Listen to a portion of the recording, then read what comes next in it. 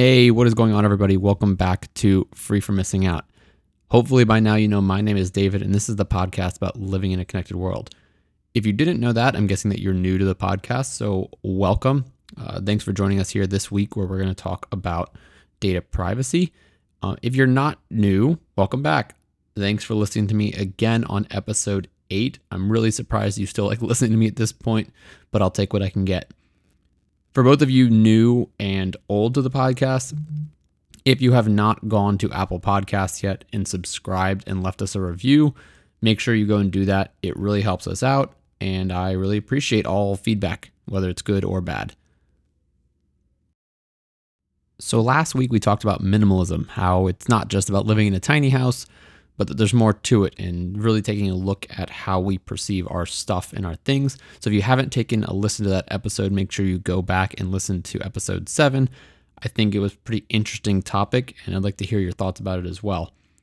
As for this week, we're going to talk about data privacy, because I was motivated by a documentary that I watched over the weekend and figured I'd do my own research about it and that other people might be interested in it as well. So we're going to talk through data privacy, where it came from, what it means living in this connected world, and how it's going to affect us going forward. But before we get into that, we obviously need to play that intro music.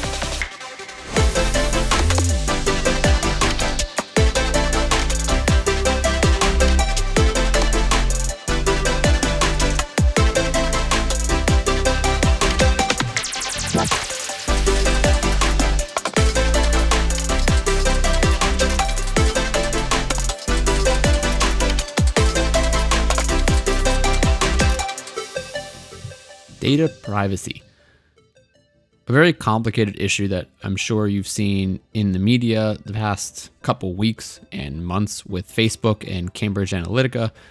It's becoming a much more talked about topic as the world becomes more and more connected, and as we are willingly sharing more and more of our data online. So I wanted to talk about this week, is privacy dying? In specifically our data privacy. Is it dying, or is it already dead? And is there anything we can do to save it or try and fix it going forward? Before we get into that, I think we need to talk about what we mean by privacy and data privacy. And I'm sure you've had someone tell you at some point, or privacy is dead, or I have nothing to hide, so I don't care about people looking in my stuff, or the government monitoring me, or Facebook or social media companies monitoring me because I have nothing to hide. I'm putting that stuff online. I'm all right. I don't think this is completely true. I think people kind of downplay the seriousness of the problem of data privacy. So I was curious of how true this is. Have we already lost the war on data privacy? Is there any point into actually trying to keep our data secret or trying to keep stuff off the internet? And this is becoming a bigger and bigger issue because we are constantly generating data. In fact, being connected to our phones and our smartwatches and our computers, we're making trillions of bytes of data per day. Everything from health data to social media data to transaction data tied to Venmo and our credit cards. We are a walking treasure trove of data for companies to use and sell to other entities. And last year, data surpassed the value of oil, and now is a multi-trillion-dollar industry of all this data that's existing from the platforms that we interact with.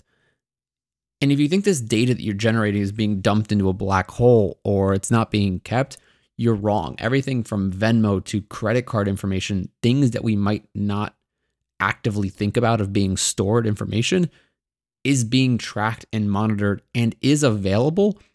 Now, whether or not the company is using and selling that information is a much different story.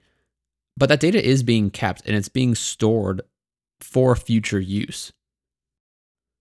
And I think you can really see the evidence of this with the recent Facebook scandal that Cambridge Analytica, this analytics company that no one had ever heard of until this story broke, was found that it used Facebook data on tens of millions of users to help push political campaigns, from the Trump campaign to Brexit to various other campaigns around different countries. It was mining social media data to help profile potential voters and push information to them. They actually claimed at one point that they had nearly 5,000 data points on over 200 million voters in the United States. And just thinking about that, there's a company out there that more than likely has thousands of data points on you that it pulled from Facebook and other open sources that it can use to profile and accurately predict who you will vote for. And if you're undetermined, it would actively push media towards you to help you vote for whoever they were hired by. And if you are on social media or any app that's connected to the internet, which is almost all of them these days, from gaming apps to Venmo to other banking apps, you are part of this network of data. You are generating data points that these companies are selling and mining to help influence global politics in other major scale decisions. But we're going to get back to the present day scenario a little later. First, as with all topics on this show, I'd like to dig into the history of it. And the history of data privacy is incredibly long. So as far as we're concerned, data privacy has been an issue nearly as long as we've been alive. From social media to cell phones, we have been born into a connected world. And we'll talk a bit about the impact of this later. But what it means is that it's typically not on the forefront of all of our minds.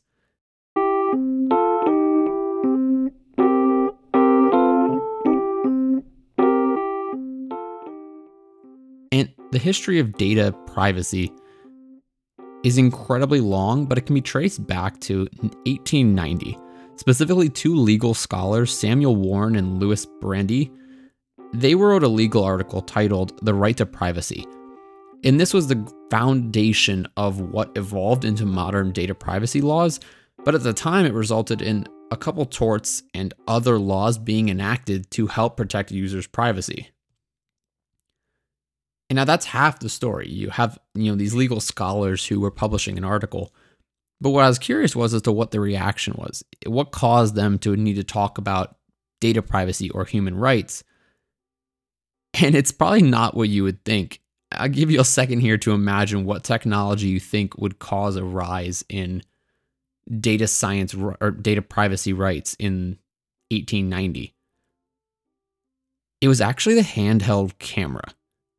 So to put it in perspective, if you imagine a world before the handheld camera, photography was a long process. You had to sit down, usually for extended periods of time, to get your picture taken. So the risk of someone taking a picture of you without your permission was very slim, if not non-existent at all, because this technology was not easily portable and not easily able to snap pictures of moving people, for instance, or anything real time. But that all changed in 1888 when George Eastman invented the Kodak camera. The Kodak portable handheld camera now allowed people to take up to 100 pictures anywhere they wanted, send them to Kodak, who would publish them and send them back to the user. And we'll ignore the archaic means by which people were forced to take pictures then. But what it meant was now your public actions could be documented by anyone. This changed the entire social landscape of privacy. Before this, you didn't have to worry much about someone capturing your public actions, whether it was an outburst or a dance or anything. No one was looking. And other than a direct witness who might talk about it to a paper, no one was capturing it. But now you had to worry about people with these cameras, and these amateur photographers could take pictures of anyone, anytime, without their permission. In fact, it was so drastic that soon after these cameras were released, they started being banned in public areas, from national monuments to parks to restaurants. People weren't allowed to bring these cameras or take pictures. And obviously, with every technology, this slowly dissipated, and 10 to 15 years later, you saw these bans being lifted as more and more people were using these cameras. Now, the reason I think this is important is because it really goes back to the bare bones of what data privacy entails, and that is using your personal information in a way that you did not intend. And this personal camera is a great example of that, because it shows how even though the technology was simple, people were still worried about their actions or their image or their likeness being used in a way that they did not approve. And fast forward to today, you can see how that has drastically changed in that no one really worries about taking your picture of things. In fact, if you do something in public, it's very likely that someone will video it or post it live instantly. And beyond that fight now, we now have to worry about the information we're willingly giving away. But I'm getting ahead of myself. We're still on the history. As I mentioned, these articles written by Samuel and Lewis, they really set the groundwork for the future of data privacy law. So if you fast forward to 1980, the OECD, which is the Organization for Economic Cooperation and Development, they passed guidelines on data privacy and personal information. And as I remind you, this is back in 1980, nearly 100 years after these original data privacy laws were first put into writing. Now, these guidelines passed by the OECD were not legally binding. It was more of a framework for how countries who were part of this organization should model their own data privacy laws. And these guidelines focused on the personal aspect of data, how a human should have rights to know what their data is being used for, to request it back if they found it was being used by a company. And this led to the creation of a lot of data privacy laws for almost a third of the members of the OECD. Now, while this data laws or this guidelines, these weren't passed as a reaction to the portable camera, as it was in 1890, they were passed as a reaction to more and more data being stored in computers. And this rise of data being gathered and stored led some people to worry about how that data would be used. And if companies are aggregating our personal data, should we have rights over that? Should we be able to control what these companies do with it or where our data is held? Clearly, a lot of countries agreed because, as I said, you saw a rise in data privacy laws being passed across 33% of the countries that were involved in this organization. But little did they know, I think, how bad this problem was going to get as we move into the 21st century.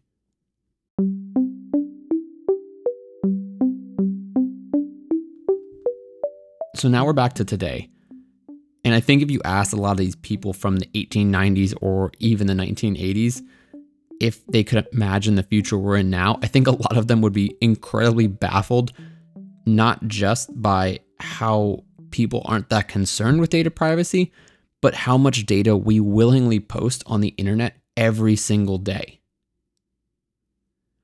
In fact, our generation, or I guess not in fact, interestingly, our generation has a higher degree of trust across all categories of companies, from banks to social media to credit cards and email providers.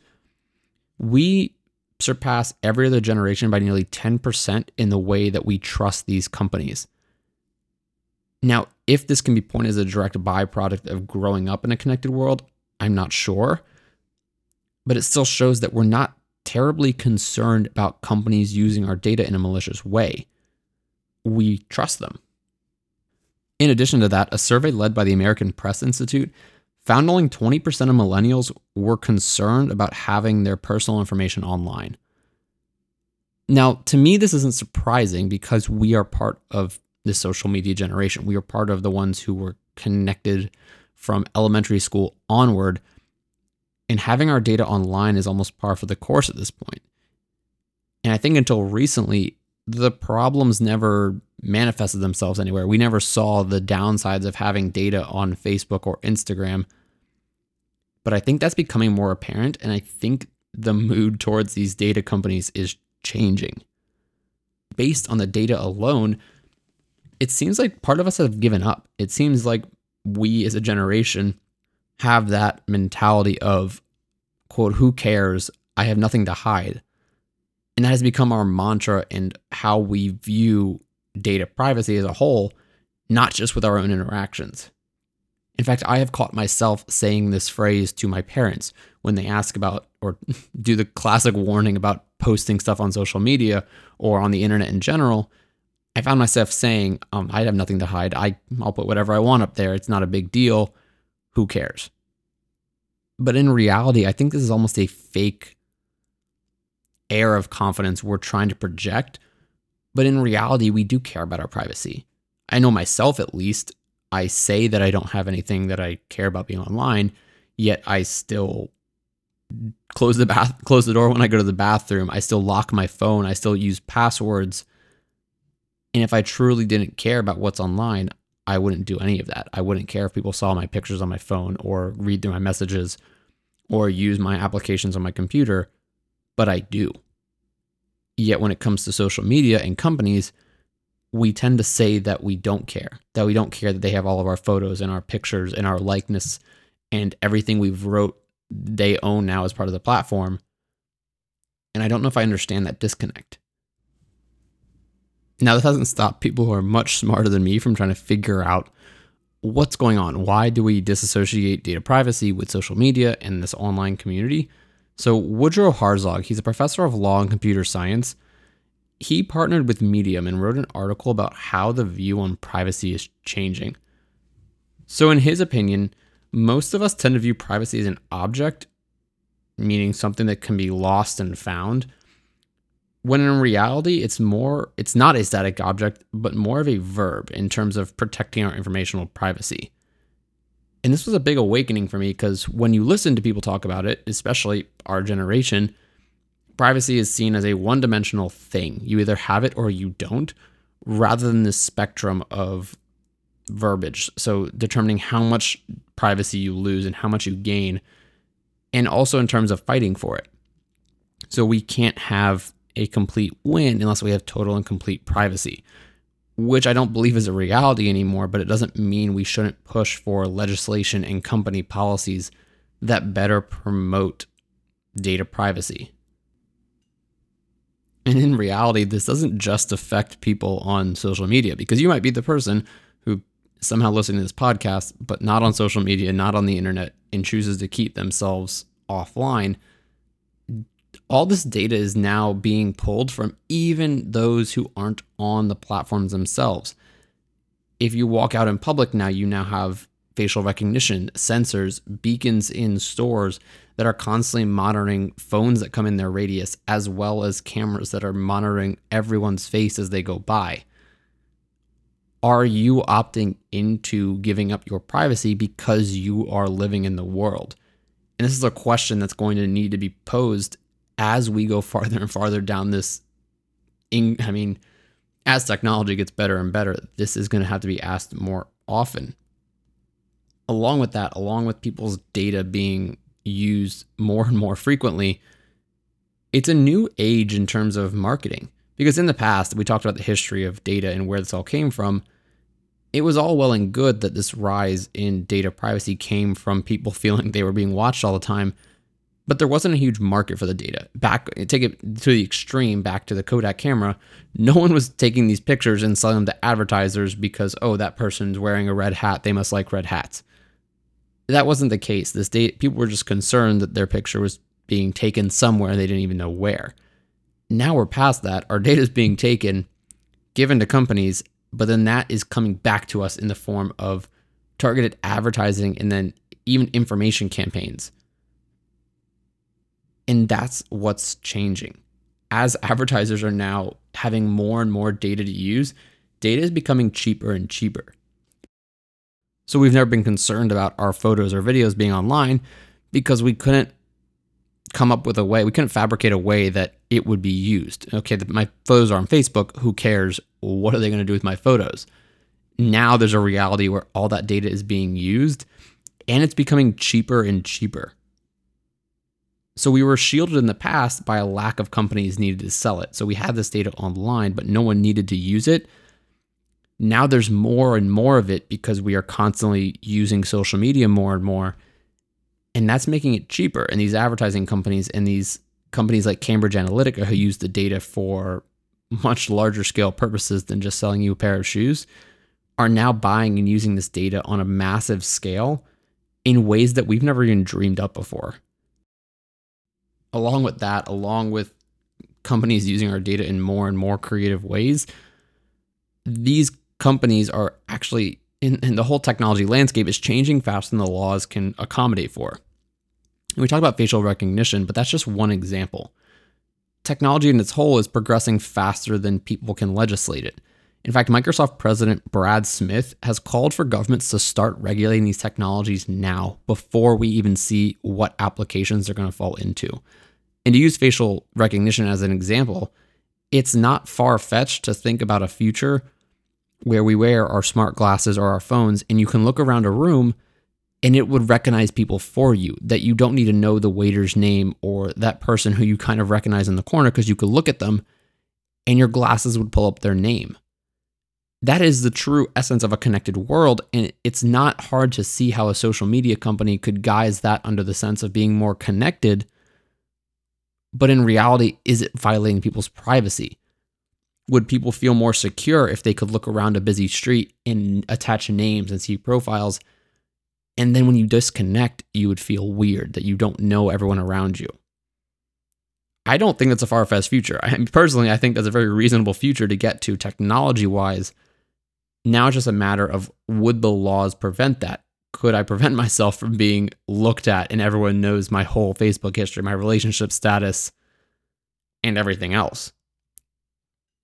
And even beyond facial recognition, we're now willingly sending our DNA to companies. I'm sure you've seen a ton of advertisements or even bought it as a Christmas gift or something. These companies are aggregating our own DNA to build networks of people.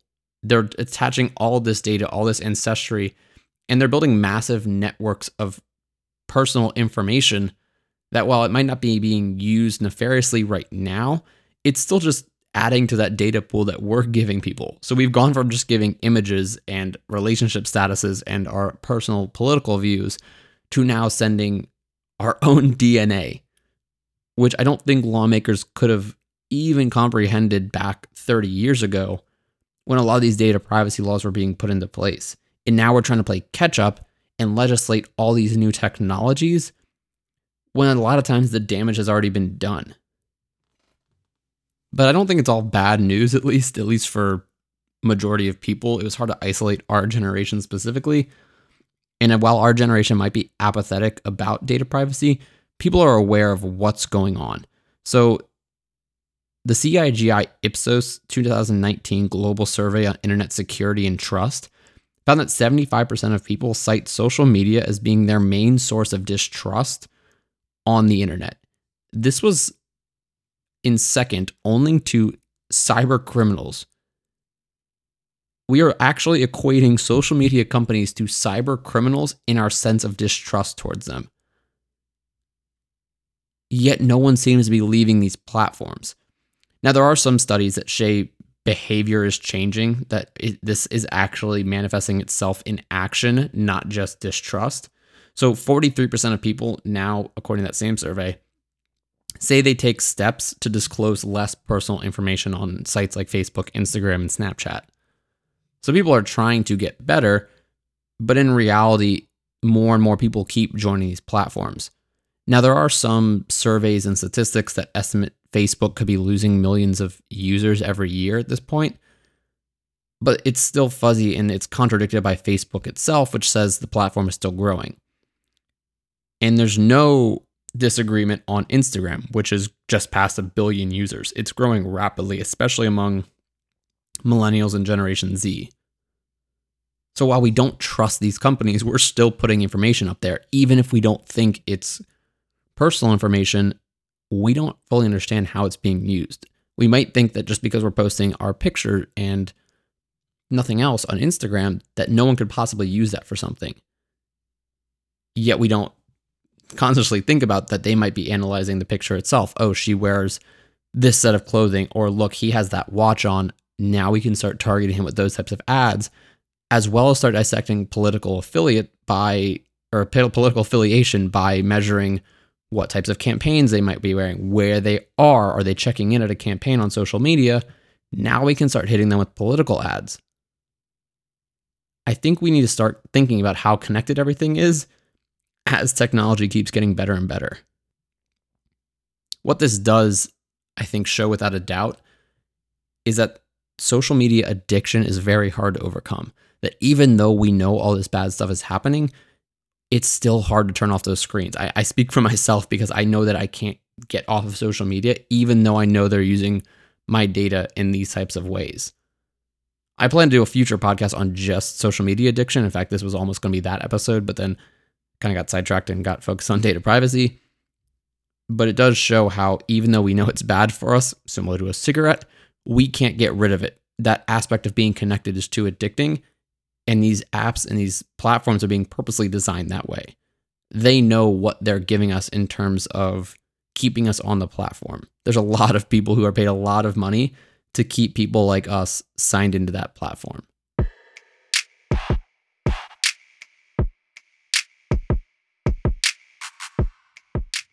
So what now? What do we do? I mean, people are taking all this data from us. We clearly can't stop using the platforms and giving them this data. So it seems like a lost cause. There seems to be that argument that privacy is dead, or at least severely dying. So there's no point in pursuing this any further. And I don't believe that's true. We should care. It's not acceptable to be indifferent to internet privacy. Because while companies might not have crossed your own line in the sand, your personal point where it's too much, if we don't keep pushing for future legislation and company policies to be more transparent, our own line will eventually be crossed. Some company will eventually do something that you deem too far. So we have to push action. We have to support legislation. We have to push companies to be more transparent in terms and agreements. And this is not a bad thing. I don't think this is an opinion that has to be a right or wrong. I think it's in all of our best interest to know what's going on. Whether or not you agree with it or not, it should be transparent about what people are doing with our data. And what's connected to that is we need to help push for these laws and legislation that push back just this notice and consent. So this notice and consent idea is that for a while, it was enough that as long as companies told you what they were doing, it was good.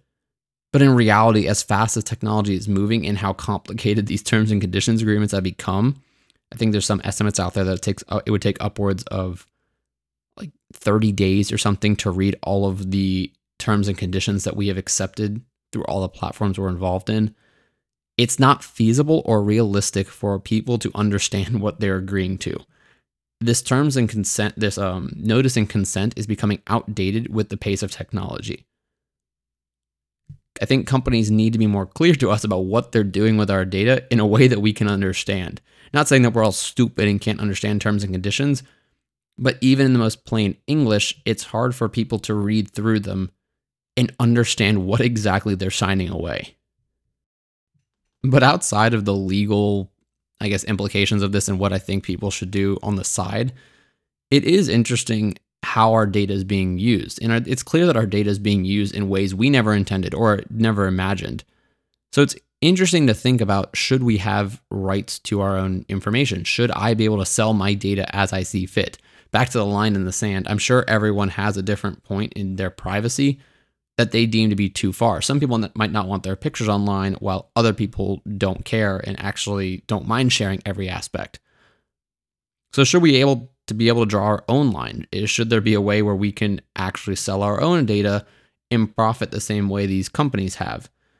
And there's actually companies that are starting up in this area where you can actually go on and give them personal information of yours by choice and receive payment for it. So companies and advertising companies will pay for your data, and then you get some of that money. Is that the future we all want? Rather than these social media companies owning all of our data, we own it? Or does that end us at the same point, where now the social norm is just, rather than giving it up for free, we're just giving it up for money, which leads us to the same hole of everything comes back to us in the form of advertisements and even mass political campaigns. I'm not sure, but I just found that interesting that this idea of selling your own information never really came up until now in 2019. And while companies are using our data in different ways than we imagined, I think the idea of personal information is becoming different than it used to be. I think growing up, a lot of us were taught that personal information was social security numbers or account numbers or related banking information. But this is becoming mainly outdated as data science improves, and you can start getting to that end goal without without any of that information? Why do I care if my social media, or not social media, why do I care if my social security number is private when a company can recreate my voice, my image, and a video of me and put it online and do anything in the world, make me say anything, log into applications using my voice? That seems more concerning to me than a simple social security number being published online. And this is the age that we're in. As technology gets better, the definition of just personal identifying information has to change. Something has to change in terms of what we deem as safeguarded personal information. But it does get to the point if you can ever actually draw a line. Is there a way to draw a line if it becomes true that your face becomes the way people can identify you, and now companies learn how to log into phones and applications with your face and recreations of it? Does it even matter anymore? Is now everyone's face guarded as personal identifying information? I'm not sure. But what I do think is that we're definitely not doomed. I mean, our generation might be apathetic and not have a lot of action when it comes to data privacy, but we're aware of it. We are becoming aware of what this connected world is resulting in. And I think that is leading to action, with people constantly leaving social media, taking breaks from it. And we're moving in the right direction. People do care about data privacy, and that just needs to be pushed further. As long as people are fighting for it, we're not going to lose data privacy. I don't think it's dead. I don't think it might be dying, but it's dying slowly, and there's a way to save it. And while we all have our different definitions of what data privacy is to each of us, I think we need to be invested in that fight to save it. Because even though our lines in the sand may be different, we should at least know what's going on and how close they are to that line. And that's the key message I want to drive from this: is being transparent does not change anyone, but only empowers us. If we can know what's going on with our data and know what these companies are using it for, we can then start to decide where the legislation needs to sit and where we want the line to be. But that was a long topic. There's a lot more to cover with data, but that's for a future date. I hope you all enjoyed this episode. Reminder, go to Apple Podcasts, make sure to subscribe, leave a review, find us on Facebook as well, and I'll catch you guys next week. This has been Free from Missing Out. My name is David. See ya.